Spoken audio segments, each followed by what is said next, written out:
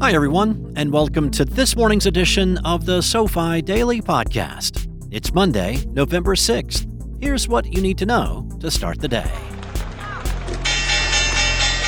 Let's begin with a quick review. U.S. stocks rose on Friday after a softer-than-expected jobs report reinforced the idea that the Federal Reserve may stay put in terms of interest rate policy and not raise rates any further.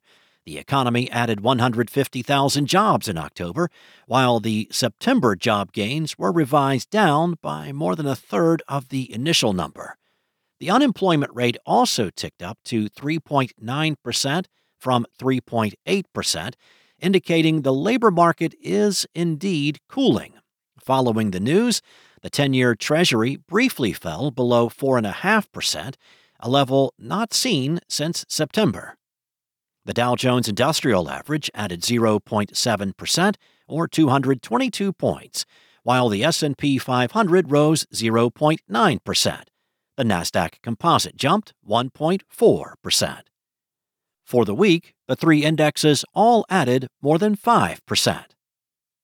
In earnings news, Apple shares fell 0.5% after reporting a decline in overall sales for the fourth consecutive quarter. While its services revenue increased more than 16% year-over-year, revenue from each of its hardware businesses, excluding the iPhone, declined. Elsewhere, shares of Cash App owner Block surged 10.7% after beating expectations, raising its guidance and announcing a $1 billion stock buyback. Paramount also beat expectations with a 38% year-over-year rise in revenue and 2.7 million additions in net subscribers to Paramount Plus. Its shares rallied 15.4%.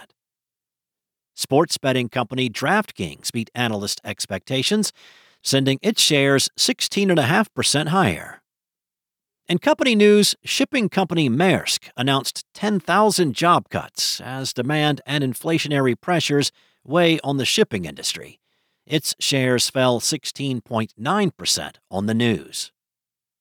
Finally, the ISM Services PMI fell more than expected in October, dipping to the lowest level in 5 months, even as the sector continued to expand.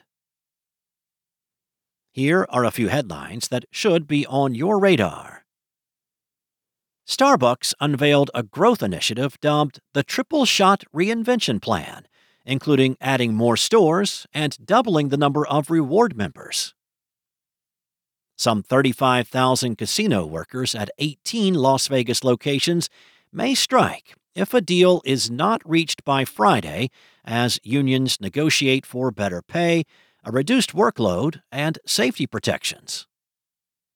Finally, former FTX CEO Sam Bankman-Fried was found guilty on 7 counts of fraud and conspiracy, carrying a maximum sentence of 110 years.